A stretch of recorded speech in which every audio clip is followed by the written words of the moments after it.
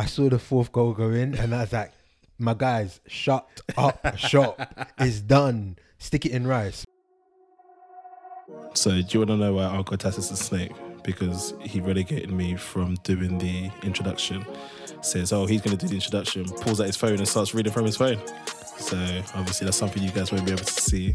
Listen, there's going to be a camera soon, so there's going to be video footage of everything. Like right now, do you want me to tell them that you're naked in the living room? Like my bro. Like you just got on boxer shorts. Like I feel very uncomfortable. This is an uncomfortable work environment. What's going on, people, and welcome back to the Top Bins Pod. Top talking points, top analysis, top goals from the Premier League. Do you know what that is? That is Top Bins. That is indeed. I am your host, Spainy, and today I am joined by my co-host, Uncle Tass. Yow. What's good? You know what? I'm blessed, man. That's what we like to hear. Feeling good, living better. Feeling. Word to Drake as usual, eh? It wasn't word to Drake, but because I knew you were a Drake fan, that's why I said it. Fair play. I appreciate that. How's your week been? It's been good, you know. Yeah, I mean, obviously, new role in life. So, first week at that, it was quite interesting. Nice. And yeah, quite exciting as well. So, nice. Looking forward to week 2. That's good. How's your week been? My week's been alright. It's been a week of new ventures. So stay tuned, people. You hear more about that in the near future, but I won't delve too deeply into that for now. But so is that why certain things are late? Huh? Because the people them on the Instagram account know there was a lot of content that came out on Friday that they're used to seeing a bit more spread out, but it's so good, man. It's so good. In the dunya. But hey, what we will dive into is this week. But before we do that, I believe you've got a message for the people. Make sure you rate, review, and subscribe to the Top Bins Pod, and tell a friend to tell a friend. Let's get the message out there, people. Let's do it. Right. So today, people, we've got for you the usual stuff, top talking points, which Uncle Tass is going to talk us through. Both of us are going to talk you through Friday, Saturday, and Sunday games. Yeah, there was a Friday game, wasn't there? Yeah. Friday, Saturday, and Sunday games. Then usual Monday Night Football preview, Predictions League, join the discussion, Spainy Trivia, Top Bins Goal of the Week. I haven't missed anything, have I? No. I'm getting better at this. There we go. So let's dive straight in. Uncle Tass, what are we saying for top talking points?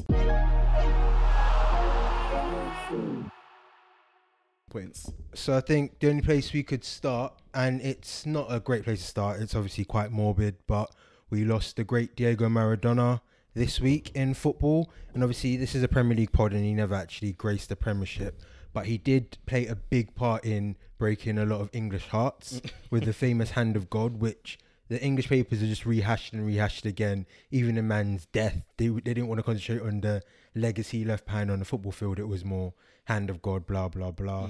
But absolute magician on the field. Absolute magician. So you just got to say rest in peace to the great Diego Maradona.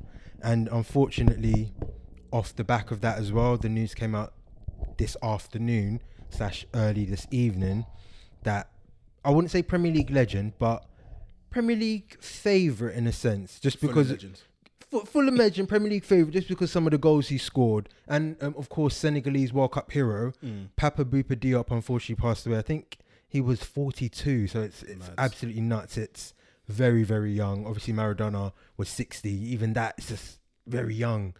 But yeah, it's just a sad thing because I think we all remember Papa Bouba Diop, to be honest. Like, not that he was just the most amazing player in the world, but I'm pretty sure he scored a couple of screamers and it's just like Papa Bouba Diop.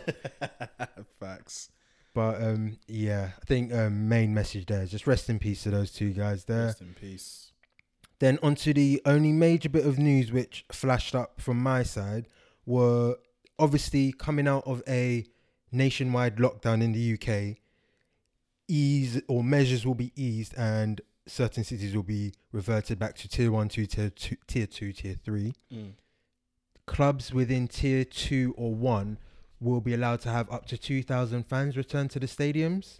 So I think there's a couple of things to break down. First of all, obviously number one is it fair that clubs, I think 10 clubs will be allowed to have fans return, so all the London clubs, Brighton, Southampton, and the 2 Liverpool clubs, then the other 10 won't be allowed to have fans to return. Do you think that's fair?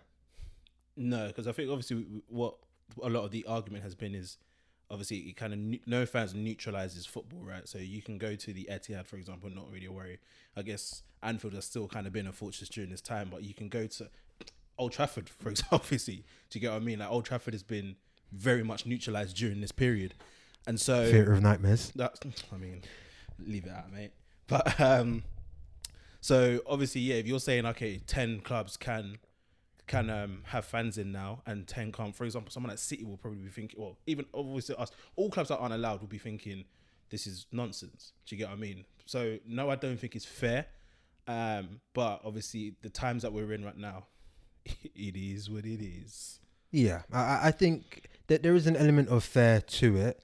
Like, I guess because we're all in 11 playing ground, you could say that that's the fairest way to go about it. But everybody who's got a home game this side of, let's say, Christmas, they're going to be missing out if fans return properly the other side, because then they're playing an away game with fans as well. So it's unfair to them. So I think as soon as fans are allowed to return to certain clubs, they have to say, you know what, we need to sort of neutralise the away advantage as it's been, because it has been helping the bigger sides more than anything, to be honest. Yeah. So yeah, I think although it's not fair, we just need to start getting fans into the stadium as soon as possible. Yeah, I think the main thing that I find interesting is the whole idea or aspect of only 2,000 fans are allowed into the grounds. And that was the next point which I was going to comment okay, on. In a sense of, does it make sense that an arbitrary number of 2,000 has been selected? Because, for example, let's take Liverpool, because they're open, 60,000 seater stadium,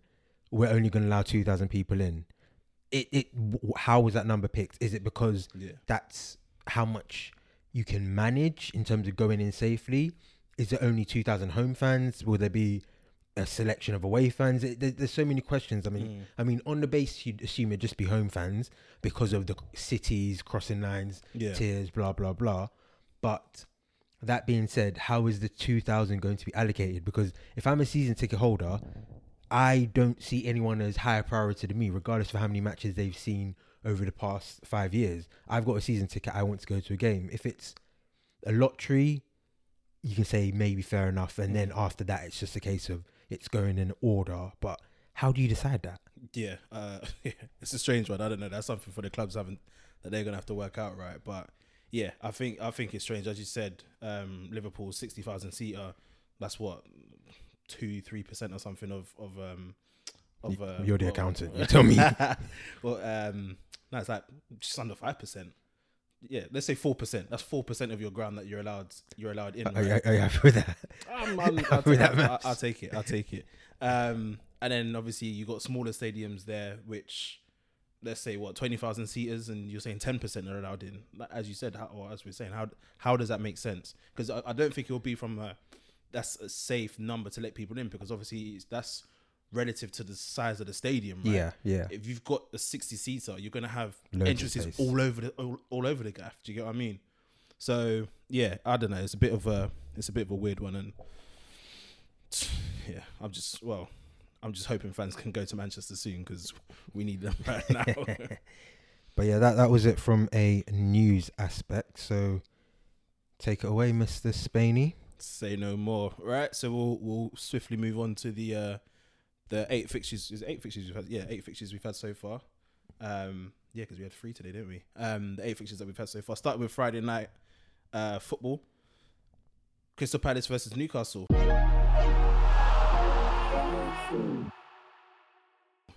Newcastle edging it there, managing to get the win over the line. Joe Linton finally getting a goal in. I mean, from my perspective, I think I can't work Newcastle out. I can't work them out. They're just so, as we've said a couple of times now, they're just so up and down. I think they put in a shift, obviously got the result they needed in the end, and obviously the 2 goals came in the final minutes of the game, should I say. But I think Gaeta quite unlucky. I think was it for the Joe Linton goal, which came off Gary Cahill, so you can say that's probably harsh. But the first goal was brilliantly worked from Newcastle. Joe Linton winning the header, flicking it into Wilson's path, and then Wilson running through to get the goal. it's a shame on Palace. Just before that, they were trying. They were pushing, and they were asking questions, but they unfortunately weren't getting answers. And yeah, I just can't work Newcastle out. Crystal Palace, we kind of know what to expect from them, and we do get what we expect from them week in, week out. Newcastle, boy, 10 games in, I'm still like Steve Bruce. So what are you working with here?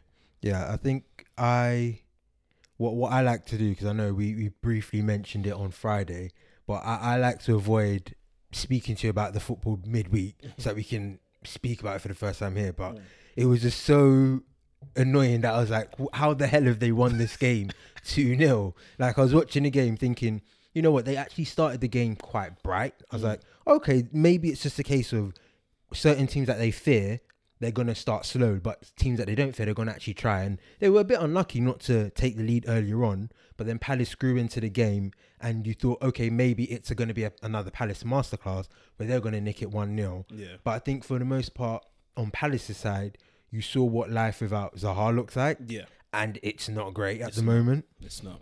But for Newcastle, like you say, we can't work them out, but they are doing exactly what they need to do, which is get the points required to win Premier League games.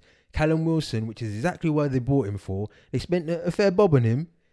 One chance, pretty much. Yeah. One goal late in the game. And you can see, like, I think he's relishing his football at the moment because he knows, right, there's no pressure on me to score, or there's no pressure on me to play attractive football, do all this and that. All I need to do is work hard, and when one chance comes my way, I need to bag it. And so far he's been doing that. And Newcastle are flying high. It's just, like you say, it's not necessarily good or attractive to look at or watch, but fair play to Steve Bruce. Indeed. But yeah, I think you actually reminded me, I think I made a mistake and said 2-1 at the start, but yeah, you're right, it was 2-0. So yeah, I mean, fair play to Steve Bruce, as you say.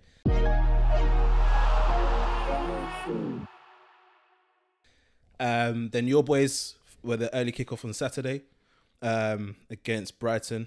I think very unlucky. 2 disallowed goals, the penalty that was harsh. I'll be honest with you, the penalty I didn't think was a penalty, or the second one, sorry, I didn't think was a penalty. The first one was, and obviously Mopé missed that one, cool, which I think is a redemption for a lot of people, particularly maybe Arsenal fans and stuff out there, because Mopé recently, over the last like season or so, has just been that guy that is just turning into a bit of a dickhead, really. And so to see him miss the penalty, I guess for a lot of people, is kind of redemption. But the second one, I didn't think was a penalty. I thought that was harsh, man. I think we're entering dangerous territory where it's like anything that's a touch, any contact in the box, all of a sudden is always given. Yeah. Which I'm like, come on, man. I think it on the one hand, we had one against West Ham, which is very similar for Salah. Yeah. Which, again, at the time, I was like, it's harsh. And I can get straight. It was a dive. I can say that it's harsh, but he's kicked the back of his leg and he's gone down. The reason why I felt the Welbeck one was a little bit more harsh is because Welbeck was never in full control of the ball. The ball was going away from him. He was almost stretching to get the ball. Yes, Robertson kicked him and then cleared the ball, but Welbeck took another 2-3 steps before he realised, oh wait, I've actually been touched. Let me go down. Yeah. Plus, it takes us back to the VAR debate where I have no problem with the referee going to the booth to review that. My issue is they showed him a still and they showed him in slow motion of a touch. So that's basically saying every touch in the box is a penalty, which we know is not. So when you watch it in real time, you watch it and say that's never a penalty. The referee waved it away, but it's called back. They give a penalty. Pascal Gross scores and fair play. Like 1-1. To be honest, on the balance of play, I'll be realistic and say it's not harsh on us because Brighton had chances in the first half. We had to dig deep. We had to change a few things. Brought on Jordan Bryan Henderson to control the midfield, and we looked better in the second half. The only reason I guess people would say it's harsh is because we had the 2 VAR goals ruled out. Second one, Mane's one, offside, fair enough. First one, again, it's what we're saying, what I've been banging on about. If it looks like it's onside to the naked eye, don't give it as an offside because the man's toe is offside. Yeah. He's not gained any advantage from that. Like, it's just silly. In that sense, it's silly, and that should never have been given as a VAR ruled out, and that would have taken us a 1-0 win, 1-0 halftime lead for Liverpool, and that would have changed the context of the game because we it was against run and play, completely against run and play, but great finish by Salah, and it should have gone on 1-0, but it is what it is, and it's been a bad week for us, obviously. Champions League loss, this game where we feel aggrieved, but the only good thing is it's this sort of thing which spurs Klopp on personally, because Klopp, you could see, was irate after the game, and he's going to channel that energy in the right way and channel it through the boys. So we've got a tough game next week against Wolves. I think we're at home, but it's still going to be tough. So hopefully we can channel it in the right way, because sometimes we do get ourselves up more for the big games, as you saw against Leicester. So hopefully a big game against Wolves, we can get ourselves up and get back to winning ways. Yeah, no, that's fair. Yeah, I think Brighton again looking good. Lallana got injured again though. Yeah, came on and came off. Bro, that guy, I don't know what's going on with him, man. There were three injuries in the game, which again, all the big managers are saying it, but no one seems to be listening. Yeah. Chris Wilder, who's still against it, saying managers are selfish. 1 point from 9 games, or 1 point from 10 games, whatever it is. Have some of that, mate. It's all mad. Cool. So Brighton won, Liverpool won. Then on to Man City versus Burnley, and now this is the 4th time in a row that they've beaten them 5-0 at home, right? We both said that they were going to come back and this was going to be a game that they actually started to kick on. Get right game, yeah. Yeah. What we both were unfortunate not to correctly predict the score. I said 3-0, you said 4-0, it finished 5. I saw the 4th goal go in and I was like, my guys, shut up shop.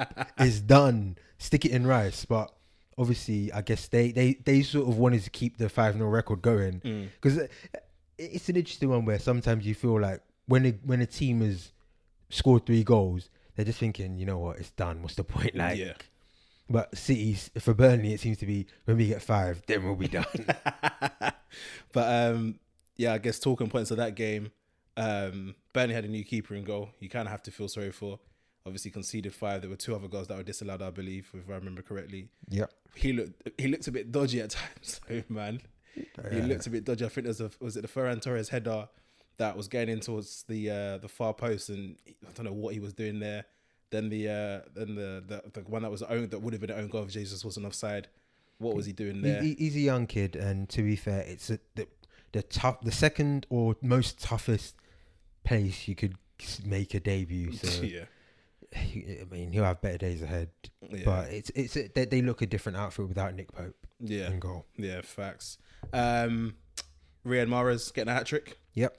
Good for the vibes, boys. Vibes, boys. Yeah. No, sometimes the vibes, boys, just say, you know what? Let's be a bit more efficient today. Let's be clinical. Yeah, it's good for him to get a cheeky hat trick there. I think he hasn't got a hat trick since he joined City, and his last one was for Leicester, I believe. Yeah, first one for City. Did it right there. Phil Foden's first touch actually set up his hat trick goal. Yeah, have some of that. Phil Foden, my guy. Still can't get a start. Well, he can, but rotation, bro. You know he's a rotation man. As in Pep's a rotation man. You know this. So, and I guess the kind of only other takeaway, because again in a game that's 5-0 City against Burnley, there's not really. We're not going to say analyze every goal and stuff. Do you know what I mean? So the only other talking point that I kind of picked up on was obviously John Stones making his second appearance in the Prem this season. He actually had a good game, winning aerial battles, looking good, commanding the back four, or the back line, should I say, which is good for him. Yeah, I mean, it was always going to be tough when City perceivably had a poor defence last year, so they were obviously going to retool and reinvest. They've obviously brought in Ake, who's injured, Diaz, who's looked a great buy, Laporte's back fully fit. Stones is always going to be one of the men to miss out, and it's harsh because I guess we look at him as, he's one of England's better defenders, so we want to see him playing games. But if he's not good enough for that level, or he's not good enough for what Pep wants, then unfortunately he's going to have to rub bench and just come in for rotation games like that. Yeah. Is what it is. You either move back to a club like Everton and start every game, or you work with better players and try and get better. Would even start every game for Everton right now, though. Probably. You reckon? Yeah. Come on, man. Bro, me and Mike have been fighting. fine. But are you saying Michael Keane's better than John Stones? I feel like defensively, yeah, but not on the ball. I don't rate Michael Keane that much, but Fair. that's me. Maybe I'm biased because he's an ex-United boy, so. Probably. But yeah, cool. So yeah, Man City just, business as usual for them really. 5-0 against Burnley. You just missed a beautiful segue. What was that? We're talking about Michael Keane. What's the next game? Oh yeah. Well, I should interrupt you to give you this. No, you didn't. If you let me, I would have clocked and I would have done it myself. Are you sure about that? Hey, listen, don't try. Listen, I'm not Luke Shaw and you're not Mourinho here, yeah. So don't try this. Okay. So as we were talking about Michael Keane, swiftly moving on to Everton 0, Leeds 1.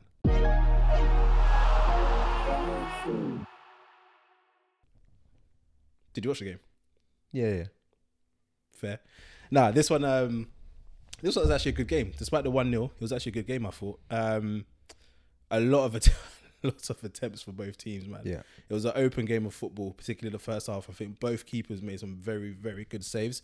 I think first half best chance fell to Jack Harrison. Yes. But he Two good chances in the first half. Hit the woodwork as well, innit? But yeah, he was unfortunate there. And I think he had an effort cleared off the line as well, if I'm not mistaken.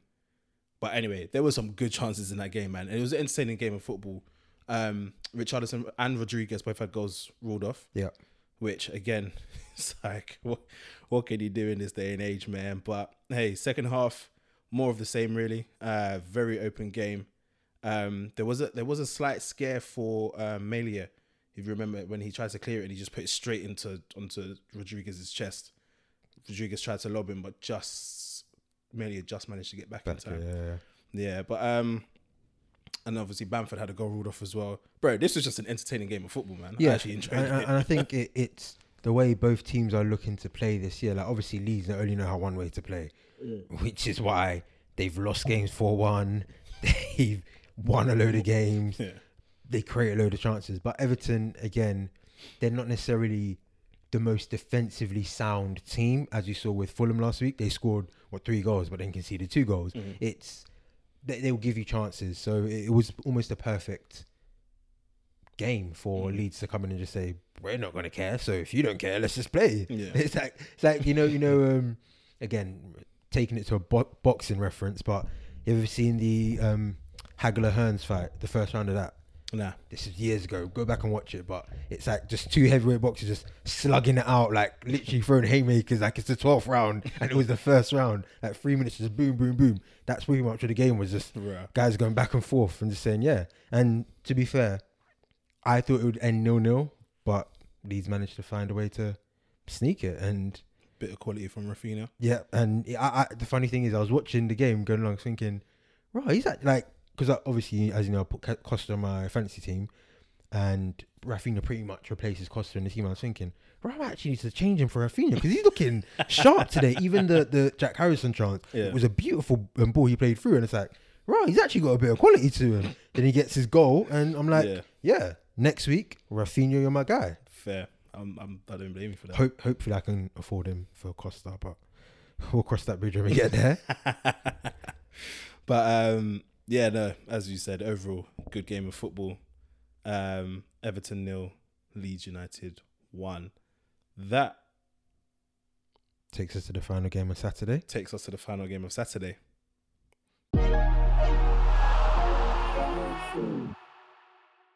you very much for finishing my sentence there. West Brom 1, Sheffield United 0. Now, this one, not so... But obviously both teams, again, going for it. Because this one, you're thinking, all right, 2 teams towards the bottom of the table. 6.0. Yeah. Who's going to go out there and stake a claim and say, you know what, I'm not finishing below you this season. Yeah. Do you get what I mean? And I think West Brom just won that. Pereira, that guy's actually sick, you know. Baller. That guy is actually sick. Like, I like the look of him, man. But I mean, that's Sheffield United had their chances, and they actually had the more / and I'd probably say better chances as well. Yeah. Do you get what I mean? So they're just unfortunate in that sense, but they've just been playing pony this season, man. I think, do you know what it is? It's karma. Not, and I'm not even saying karma just for the substitution thing with Chris Rowden, because he's the scapegoat now. Because my OG Klopp has named him a scapegoat, so he's my scapegoat. But it almost seems like they played so well last season that they signed a deal with the devil, and this season they are paying the rewards. Because obviously, when something's fresh and new to the league, you can't deal with it. Like when they had their Roman centre backs, so they're bombing on centre backs. People are like, what the hell is going on here? Yeah. Now you've got a season of tape on it. It's a bit like, okay, guy, like, yeah, you can roam. It's cool. We're just gonna beat you. Boom, boom, boom. But this year they just seem to be able to be figured out. Not that they're not getting chances, because even against City, where they were out of it for most of the game, they still had chances toward the end where it's like they could have snuck a 1-1 draw. Yeah.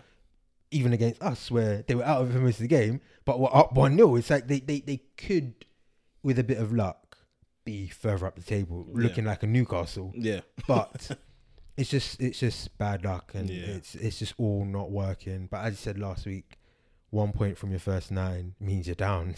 Yeah. Right now. 1 point from your first 10. I mean, you're gone. Head gone. Yeah, nah, it's all looking a bit mad. It just doesn't make sense because they had better chances. But unfortunate, because you were hoping that your boy got on the score sheet, but it wasn't meant to be. Yeah, it wasn't. And to be honest, I didn't know they still had Lees Mousset, because now they've got I forgot my 5 strikers, like Ollie McBurney, Ollie McBurn, McGoldrick, Lees Mousset, and Ryan Brewster. Like, did they need to spend 25 million on Brewster? Boy. But, I mean, I'm happy for him. I'm happy we've got money in our bank, but at the moment, maybe they do need to go down to the Championship. He starts all the games for them, gets his 30 goals, and then comes up ready to shine in 2022-23, but who knows? Yeah, who knows indeed. Boom. So that wraps up the Saturday fixtures. Now on to the Sunday fixtures.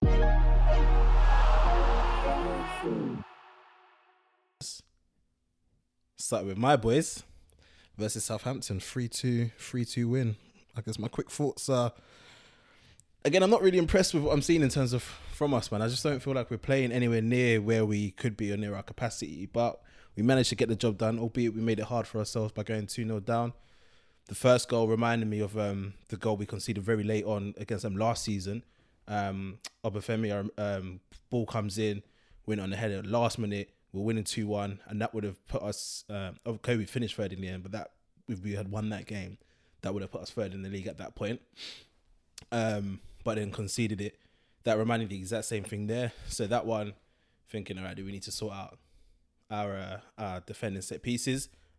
Because then we also, I guess you can't really. It's a different type of set piece.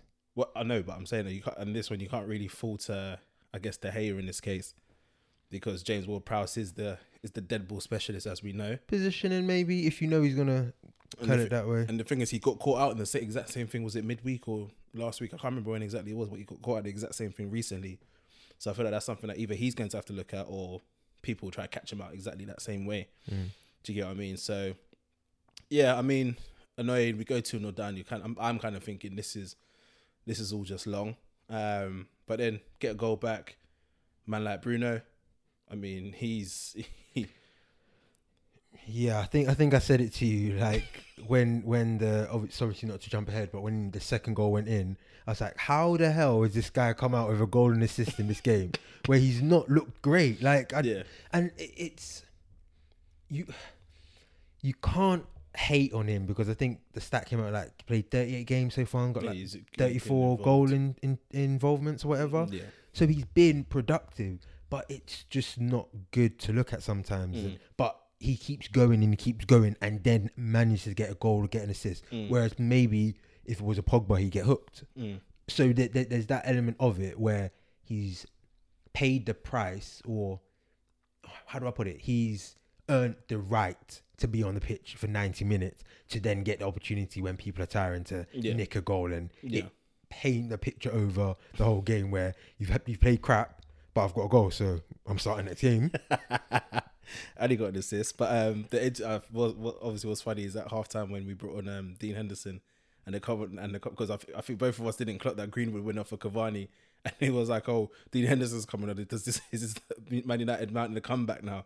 And we're like, "They're bringing on the keeper." So. Yeah, exactly. Yeah. It was crazy, but no, I think it did change the game. Cavani coming on, because I think Greenwood he did okay, to be fair. He should have scored in the first half though when he rounded. Was it McCarthy in goal? Who's in goal for them? McCarthy. Yeah. But he did okay. I thought the diamond would have worked a lot better for you guys. Maybe it's just lack of practice with it, but it just didn't really work out. Rashford was all right.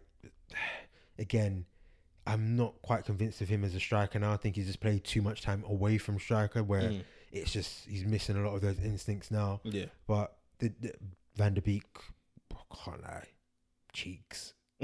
Oh my god, what's wrong with this guy? But please know that's not going to bang. What? Cheeks isn't going to catch on. Cool, that's fine. But yeah, he wasn't great. Again, it's mainly the first half performance, but it wasn't great from United. Second half, I wouldn't say it was that much better, but maybe Southampton just began to play a bit more within themselves, thinking we've got a 2-0 lead here. That got cut down to 2-1. It's like, okay, do we push on? Do we sit back? Eventually, ball fell to Cavani. Bit of luck, but you have to have luck in that situation. Got the header, got the goal. Then, the second goal wasn't a header. It was the last goal that was a header, right? Yeah. But yeah, late on, injury time, wasn't it? Got the header, scored, and 93 minutes, I believe. That should kickstart his United career. And that was he's looked sharp since he's joined. That was his first brace since January 2019. It's mad. That's mad. But hey, I mean, it's 3 points, so let me not get too thing. You got to start somewhere in it, and so I guess with the points, you got to be happy, right? All right, cool. So that was Southampton 2, United 3. Do you want to talk to us about Frank versus Jose?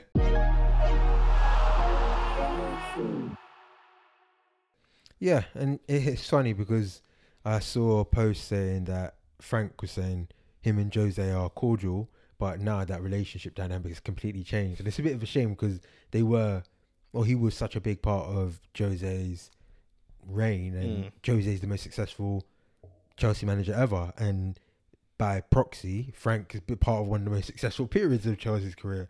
He's obviously the manager now, but it was a classic Jose away performance where he set up in a certain way to nullify the Chelsea attack and hope to nick some stuff on the break. And in the first half, that looked like they might be able to nick something. Like they had a couple of chances in the first half.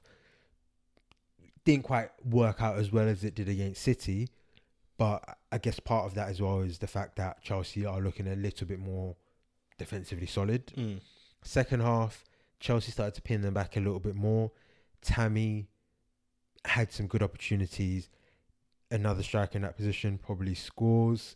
Not going to say Tammy, like to be fair, he's getting in some of the right positions, so you have to give him that. But he's just not looking like the top quality striker Chelsea need at the moment, which is probably why I was saying last week he was desperate for that goal against Newcastle. Because he knows if I don't score against the crappy teams, I'm never gonna get on the pitch.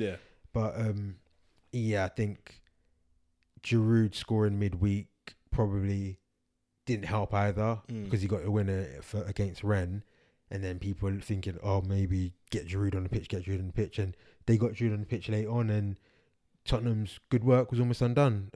Rodon is making his debut, headed back to Lloris, didn't have enough power on it.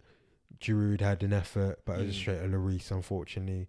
But apart from that, Chelsea didn't have any clear-cut openings. The best chance was a long-range shot from Mason Mount.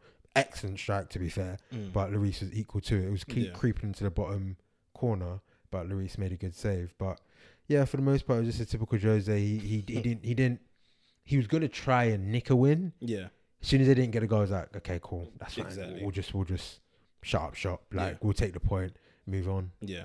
And they go back to the top of the table by virtue of goal difference. Obviously, it rankles a little bit because I know that we could have beaten Brighton and gone 2 points clear now. But at the same time, we beat Chelsea at the Bridge. So we're 2 points up on them there. But then I think they beat Brighton at the Amex. So it evens out. It's all mad. We will swiftly move on to the final game of the day. Arsenal versus Wolves. Wolves obviously winning 2-1. Arsenal, I'll let you do the talking, man. I don't know what to say about them anymore. To be honest, I think this was more a case, from what I could see, that Wolves going to a back four helped them. So rather than it being the 3-5-2, like saying being very bottom heavy, 3 centre backs, it was causing Arsenal problems, them having 4 actual attacking players up there to deal with, who are all very good in their own right. Like, I mean, again, I brushed over it, but obviously Jota scored for us yesterday, his 9th goal for Liverpool. People are probably thinking, like, why the hell would Wolves let him go? But then when you look at what the quality they've still got, it's like, okay, that's fair. Like, sometimes it is. Move someone on, it's a great deal for both parties, and then next man up mentality. Yeah. And that's the sort of mentality that Nuno's brought to the team, because Jimenez came off in the first couple of minutes. It was an ugly head clash. I think Luis was able to continue, but came off at half time. Jimenez has rushed hospital. Apparently he's responding to treatment, which is good news there. But they brought on Fabio Silva, who I think as soon as I said he's coming on, I think they said he'd only play 500 minutes of first team football. I was like, I'm not worried about him. He's going to do well. And he did well. He did well. And him being that focal point allowed, they had Traore, Podence and Neto on the pitch. And those guys just are dynamic, making runs in behind, smart footballers. And it was too much for Arsenal to cope with. They obviously went to the back four, which for the first half is arguably their strongest back four in Bellerin, Luiz, Gabriel and Tierney. Second half it was Holding who replaced Luiz. But it's hard to put a finger on where Arsenal are going wrong, because the thing that we were commending them for before, the defensive solidarity, they were unstuck by 2 goals today, which probably could have been prevented. Like it was just, I guess, being hit on the break. A little bit of luck on Wolves' part, but they did well, got their goals. But I guess it just goes to show how much Partey does actually bring to this team right now. Like, Willock, for me, I didn't realise he was playing until the second half. Like, he looked a little bit better in the second half, but I didn't realise he was playing. Ceballos was ghosting in and out of the game. Xhaka, again, doing little to please. Out wide, Willian, that guy's just come to collect a check. Once he gets his British citizenship, which I think he was waiting for, he's done. He's checking out. Saka, again, looked okay in moments, but struggled really. Aubameyang, I don't want to put him in the finish category. That's safe for Lacazette right now. But Aubameyang, I don't know. Like, 2 games up the middle. You can't even say he was playing against the 3 at the back now. He was playing against the 2. But he still just looks lost. And part of it is the fact that Arsenal seem to have no attacking identity at the moment. But part of it is just him seemingly being fed up. Like, he's just like, I'm just running around like a dog and I'm not getting chances. He's had 4 shots on target since he signed his deal. Yeah. He had a great chance today with a header to equalise towards the end. Should have done it a lot better. Should have, but I really just don't know. And the funny thing is, I'll give credit to Jay Black for what he was saying about his best Arsenal lineup, because I think in the second half, bar Partey, who's obviously injured, they had that team on the pitch. Yeah. It was Saka wide left, Reece Nelson, Aubameyang up top, Ceballos and Willock, Xhaka, then Tierney, Holding, Gabriel and Bellerin, and then obviously Leno in goal. And Reece Nelson looked bright, looked sharp. He made a couple of openings, had a couple of opportunities, and Arsenal looked like they were creating just a little bit more. But I think part of that, which we need to hold our hands up and say, is that because Wolves had the lead there, they were sort of shutting up shop. They were playing a bit within themselves. Yeah. But Moutinho at 34 played all their man off the park. Like, he was excellent. He was excellent, and it's like a fine wine. You know, like how Pirlo seemed to get more plaudits when he got older. He's reminding me of one of those sort of players. It's like a fine wine, and Wolves are in a good place from early in the season where I was like, I'm not really sure about Wolves. They've sort of found their groove and they're in a very, very good place at the moment. Yeah. But Arsenal, yeah, I mean, we need to see Partey back before we judge, because it's the same thing where you said what one player can bring to a team, like Virgil van Dijk, for example. If you have a great engine in the engine room, you can build off that. Yeah. But we need to see him back before we stick a fork in Arsenal. But 1 year to the day since Emery's been sacked, and Arsenal are seemingly no better off. But it's peak right now. Still haven't scored in open play in God knows how long. You say that, but I'm giving them today's goal as open That's not play. open play. It is though. Like, It's not. I'm giving that as open play. Boy, I mean, clutching at straws. But all right, cool. That's what the man them are saying. So, Monday Night Football preview.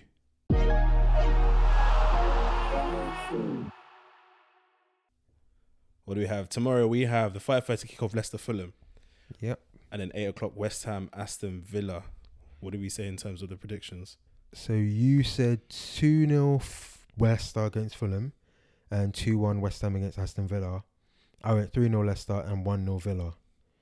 Okay. Which is quite interesting. I think I only went a Villa win because I know you like to back West Ham. So I was like, okay, well, I'll just go opposite.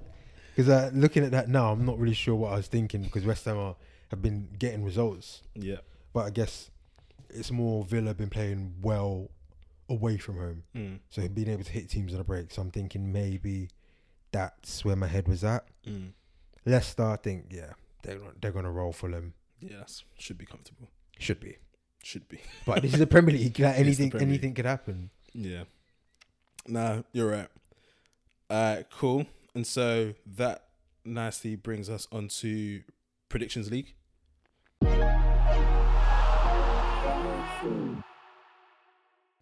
So we got games Friday, Saturday, Sunday, and Monday. Wait, are we talking about the results from this week first? Oh, let's talk about the results from this week then. Yeah, because how did you get on? I got a correct score this week. Look at you getting gas for the comeback needs to start somewhere, right? I mean, comeback needs to start somewhere, but it was a slow poor down a week. little It was a bit. poor week for both of us. It was a very poor week for both of us. I got 4 points, which was the correct score, and I think what other game was it? Probably your boys, isn't it? No, because I had us to win. It would have been... Oh, sorry, you drew in it, yeah. City. Yeah, City to win. Yeah. And I think you got City to win and your boys to win. Yeah. So 4 points for me, 2 points for you. Yeah. But okay. making a slow chip on the correct score, which is what I'm trying to win. Like, that's what the league's called. It's like, did you watch the Jeezy versus Gucci Mane battle? No. So Jeezy obviously won in terms of songs, but Gucci won in terms of streets. So you win the battle, I'm gonna win the war, man. All right, cool. Moving on to the predictions week for the coming week then. Mm-hmm. As I said, a full roster of fixtures, Friday, Saturday, Sunday and Monday fixtures. Kicking off Friday, we've got Aston Villa versus Newcastle. I've gone 2-1 Newcastle. Okay. 2-0 Villa. 2-0 Villa, yeah? Interesting. Let me write these down actually so I don't forget. Then Saturday we've got 4 fixtures. Burnley, Everton. I've gone 2-1 Everton. Burnley at home. You know what? I think they're getting back to winning ways and back to, well, I guess not winning ways, but the City result is just a normal thing for them. So I'd say 1-0. To Burnley. Yeah. Interesting. City, Fulham. Oh man, let's go 5 again. 5-0. I've gone 4. I've gone 4. West Ham versus my boys. Tough one. I might go West Ham 1-0. Interesting. I've gone 3-1. Chelsea, Leeds. Oh, I think Leeds do him. I think 2-1 Leeds. 2-1 Leeds. Interesting. Oh, no. Sorry, I'm gonna go 1-1. Okay. Yeah, I'll go 1-1. I've gone 3-0 Chelsea. Wow. Sunday, we've got 4 fixtures again. West Brom, Crystal Palace. I plead the fifth. 0-0. That's exactly what I said. Sheffield United, Leicester. 1-0 Sheffield United. It has to come at some point, right? I've gone 1-0 Leicester. It has to come at some point. It does, but I don't think it's this one. I don't think it's this week. North London Derby. Wow. Who's home? Spurs, sorry. Okay. 2-1 Spurs. I've gone 2-0. And then your boys, Jota versus his old team. We're at home, yeah. Yeah. Then yeah. I would say I think it was 2-1 last time we beat them. So yeah, 2-1 again. 2-1. I said 3. 3-1 for the record. And Monday, final game of the game week 11. Right, it's almost December. We're only in game week 11, which I know obviously we started a month late, but still feels like anyway. We got pretty much games every week until March now. Yeah. So Monday you got Brighton, Southampton. That could be a good game. Okay, I'll do a Spainy special. You know what that score is, right? Was it Brighton, Southampton? Did I say? Yeah.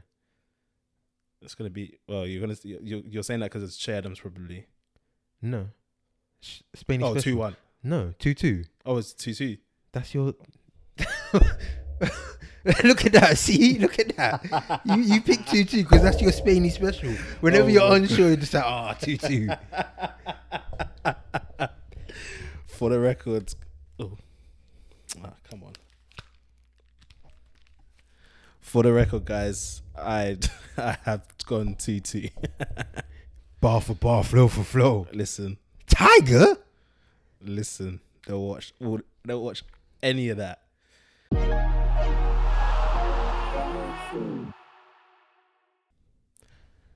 Then we've got. Let's move on to fantasy football. I had a terrible week this week, man. Same. I had a terrible week. I have Salah in my team. Oh, okay. I've got 26 points, which is gone up from what I last saw. Man, don't call that a terrible week when I'm looking at 15. Oh, mad. I still got 2 players to play in Bowen and Grealish, but 15 points, 2 to come off the bench, but that is it. Like, it was just a poor week all round. Yeah. Me, 26, highest scorer, Reguilon with a clean sheet. Salah, which is annoying that he obviously had his goal disallowed. Robertson giving away the flipping penalty. Fortunately, you don't lose points for giving away a penalty, but that's interesting that you don't actually. You should lose points for giving away a penalty. Why? Because you get points for scoring, you get points for save, you get points for if just, you win a penalty, you get an assist for it. But it's just a foul. Like, if you're not giving points away for a foul anywhere else on the pitch, why should you get one for a penalty? You don't implement that. All you've done is commit a foul. It just so happens that it's one side of the ball, one side of the other ball, one side of the line. Like, I don't think you should give away points. The same way I don't think a keeper should get minus points for not saving a penalty. No, you should. He should. Okay, you should lose a point if you give away a penalty that then ends up being a goal. The same way if you win a penalty that ends up being a goal, you get an assist. I personally don't think so, but fair. I've got Dunk, who got 3 points on my bench, who I think would be coming on, because Tyreek Mitchell didn't play. But other than that, I've got McGinn to play tomorrow. That's about it. I really need to put Fernandes in my team. I can't lie to you. Yeah, I think it might be time he's hit that stride again. Pro. But there's some big scorers in the league this week, so we'll have to see who's top scorer. It looks like our man Emmanuel of Emmanuel FC will still be at the top. Wow. Come the end of the game week and looking pretty at the moment. But yeah, as I alluded to before, I'm looking to bring in Rafinha. You were looking to bring in Fernandes. See what we can do to rejig our teams. Yeah, because it's getting all kinds of mad. I've got 2 transfers as well. I managed to save 2 up, so I actually took out Trent and brought in Robertson. And I was actually going to do that before his injury because I feel like Robertson's just been a lot more clinical this season, a lot more effective. Trust me, Trent will get his. You just know it. Like death taxes and Trent getting his. Trent's finished with more assists than Robertson in the last 2 seasons. Well, definitely last 2, but I think the last 3 seasons. Swear.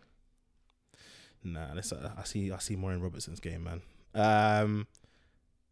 But yeah, cool. Well, congrats to Emmanuel, still flying high at the top, sitting pretty at the top. So cool. Happy days for him. How many points did he get this week?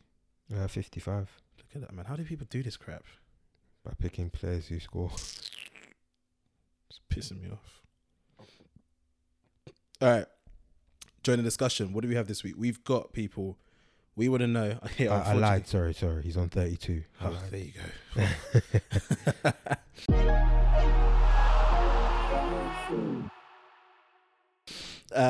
Join the discussion this week. We haven't put out the visuals yet. They'll come out tomorrow. Don't worry. But we want to hear from you guys. So get in the comments. Hit us up on Twitter. Hit us up on the in the comment section when we put the post up. Who is your team's bogey team? So if you don't know what a bogey team is, who is the team that your team always just seem to lose to, or when it comes to that team always just puts on a show against you, or what? Do you have any other definitions for bogey team? I guess it's the team that you fear the most when you see it on the fixture list as well. And to jump into mine, I think there was a period with Jose where it was Chelsea for Liverpool, where you just see him and it's just like, but for me, the ultimate bogey team, Arsenal. Like, we could not do anything against them. Like, I'd go into the games hoping for a draw at best, and you're already like, that's already a loss pretty much if you're hoping for a draw at best. But the reason why I know they're my bogey team is because the times we have managed to beat them, I can probably spell out how the game went, who scored the goals. It's like, I know, like, there was the one where Peter Crouch got a hat-trick, perfect hat-trick. There was one where Neil Mellor scored a long-range goal where we won 2-1. There was the, then obviously now we're a lot better than them. I just revel in those wins, like the 5-1 win in, 13-14. I was drinking them Arsenal tears, man. I was drinking them, but no, they were our bogey team for me anyway for a while. Yeah, I think ours has to be City, man. Just I know it's weird saying that considering we beat them 3 times last season, but I mean, even those games, they weren't necessarily games that we should have won. And prior to that, since 2012, they've just been a nightmare for us. They've just been a problem. Do you get what I mean? Obviously, pipping us to the league in 2012. Obviously, won it a few times since then as well. Obviously, we haven't. Obviously, 13, yeah, cool, but we haven't won it since then. And obviously, they've just gone from our quiet neighbours who we completely disregarded, almost forgot they were there, to these guys are now a pain in the flipping arse. Do you get what I mean? And I do get nervous whenever we play them. I think there was it 2 seasons ago? I remember it was the league had just started. Both of us were 3 wins out of 3. Manchester Derby, I think it was at their ground, I want to say. Yeah. They beat us and then went on to win the league. It's like, come on, man. Do you get what I mean? So they're just getting on my nerves. Seriously getting on my nerves. So yeah, I'm gonna have to say City at this point. But yeah, guys, join in the discussion. Let us know what your bogey team is, and we will read the best ones out on the pod next week. We will.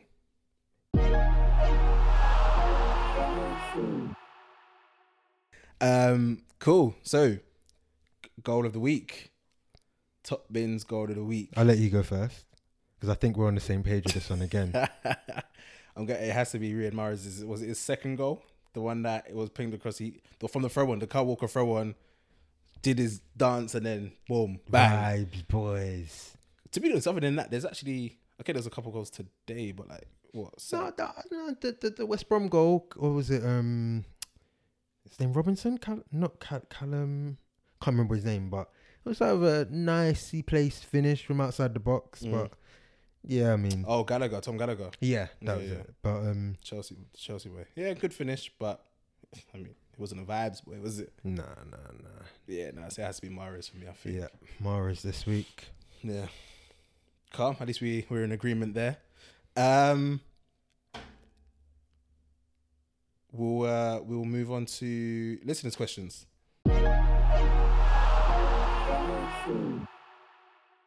I don't actually think I mentioned that one earlier. So, what do we have any questions this week? Yep, we do. And of course, our favourite, Jay Black, is back. Cheers! And he's also prefaced one of the things you've touched on, but we can just expand on it a little bit. The fans are back soon. At a maximum of 2,000 fans, is that enough to create an atmosphere? I think it's something. I don't know if you've seen, because I don't know how many fans there have been, but for example, the Bundesliga have obviously had fans for a while. Even Ligue 1 have had fans for a while, and obviously there's not bare fans there, but there is enough to create an atmosphere. Do you get what I mean? You can hear the camaraderie, you can hear the fans, you can hear the chants, you can hear them trying to rile out their teams.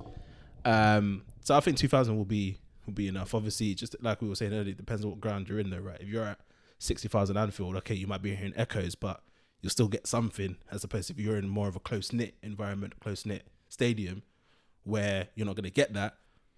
That could potentially be a little bit more intimidating, but I think 2,000 is enough.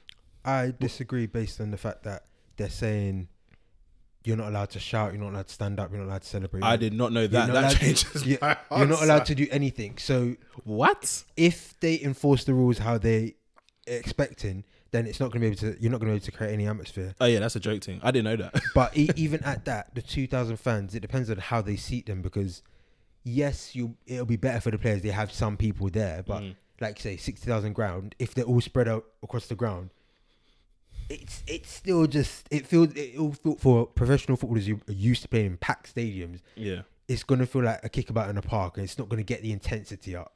No, but I feel like given that they've been in empty stadiums since March, since June, I feel like it will have some sort of impact. They will be like, okay, we've got something in here. We've got something to get us going. I feel like it'll be interesting to see. And obviously we got the first 2,000 fans. Well, not the first, but I mean, we've got 2,000 fans next week for Wolves. So that'll be helpful if it can G us up. Yeah. Yeah. But I didn't know that about them. You know, that's a joke thing then, man. Bro, this guy's... Listen, this ain't a politics pod, so let me not even get into it, man. Then the next one was from M_Fernandez. Jeez. What do you think promoted teams are doing differently compared to 10-15 years ago? Teams like Wolves and Leeds have come to stay in the Prem compared to 15 years ago, where all three teams promoted from the Championship would have been relegated. I think one aspect that can't go underrated is money. Mm-hmm. Obviously, there's a lot more money in the game now. Teams that come up see a lot more money. Mm-hmm. And that's why teams that go down usually come back up as well, because they've got money from the Premier League, and then when you go down, you've got parachute payments and all these. It's just going up and up and up. So I think that's one key thing. What else? I think for me, you have to say that certain teams are more set up for success in the Championship now. So what I mean by that is, for example, a team like Wolves, which are sort of an anomaly, they obviously came into money via their owners while they're still in the Championship. Yeah. And got Nuno in, which is a coup at the time. Got Ruben Neves in, which is a coup.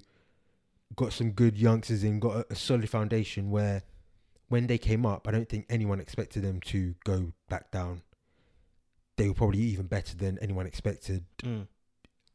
And that's sort of a blueprint in a sense where it's like, as long as you get set up in the Championship and you have a philosophy, a way of playing, and you're going to stick to that, when you come up, as long as it's not you, it's almost a weird one where Wolves didn't necessarily, or they played teams off the park in the Championship, but it wasn't by trying to dominate the ball, do all this and that. They just did that purely because they were better than the teams in the Championship. But when they came up, they were playing in such a way, in a certain style of play, that was the perfect antithesis to bigger teams in the Premiership. So that's why they stayed up. A team like Leeds, same thing, where in the Championship, they're just miles better than anyone there. But now that they come up, they're playing in Bielsa's way. They're playing with no fear, and that's why they're getting points.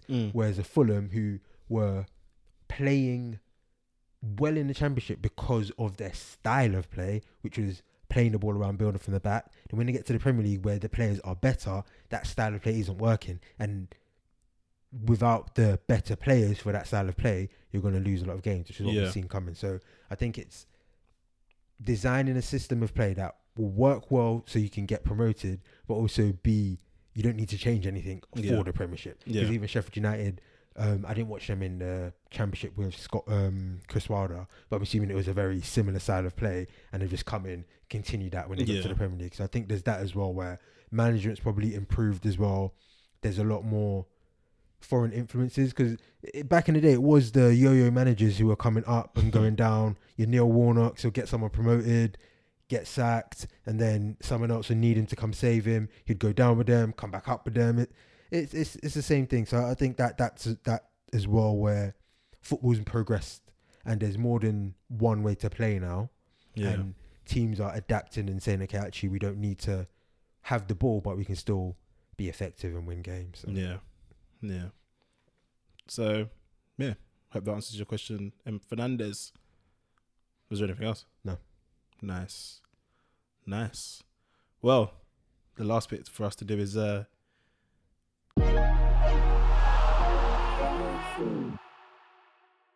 bit of fun, Spainy trivia.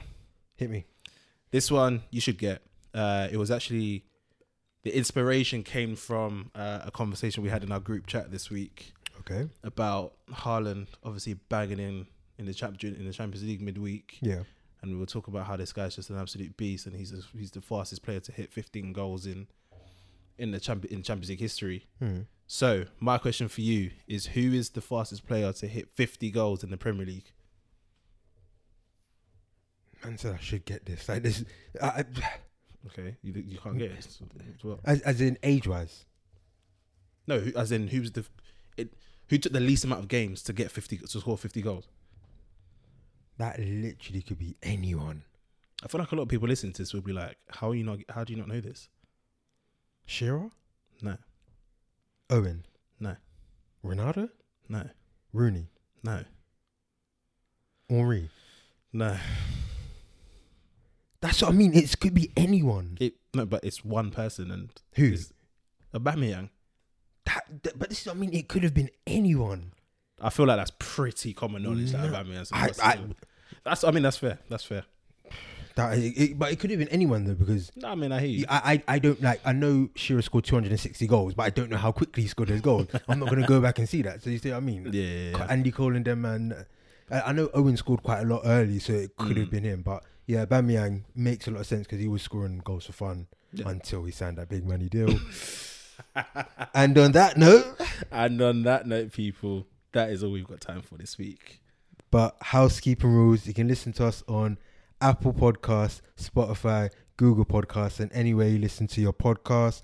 You can follow us on Twitter and Instagram at The Top Bins Pod. That's TheTopBinspod.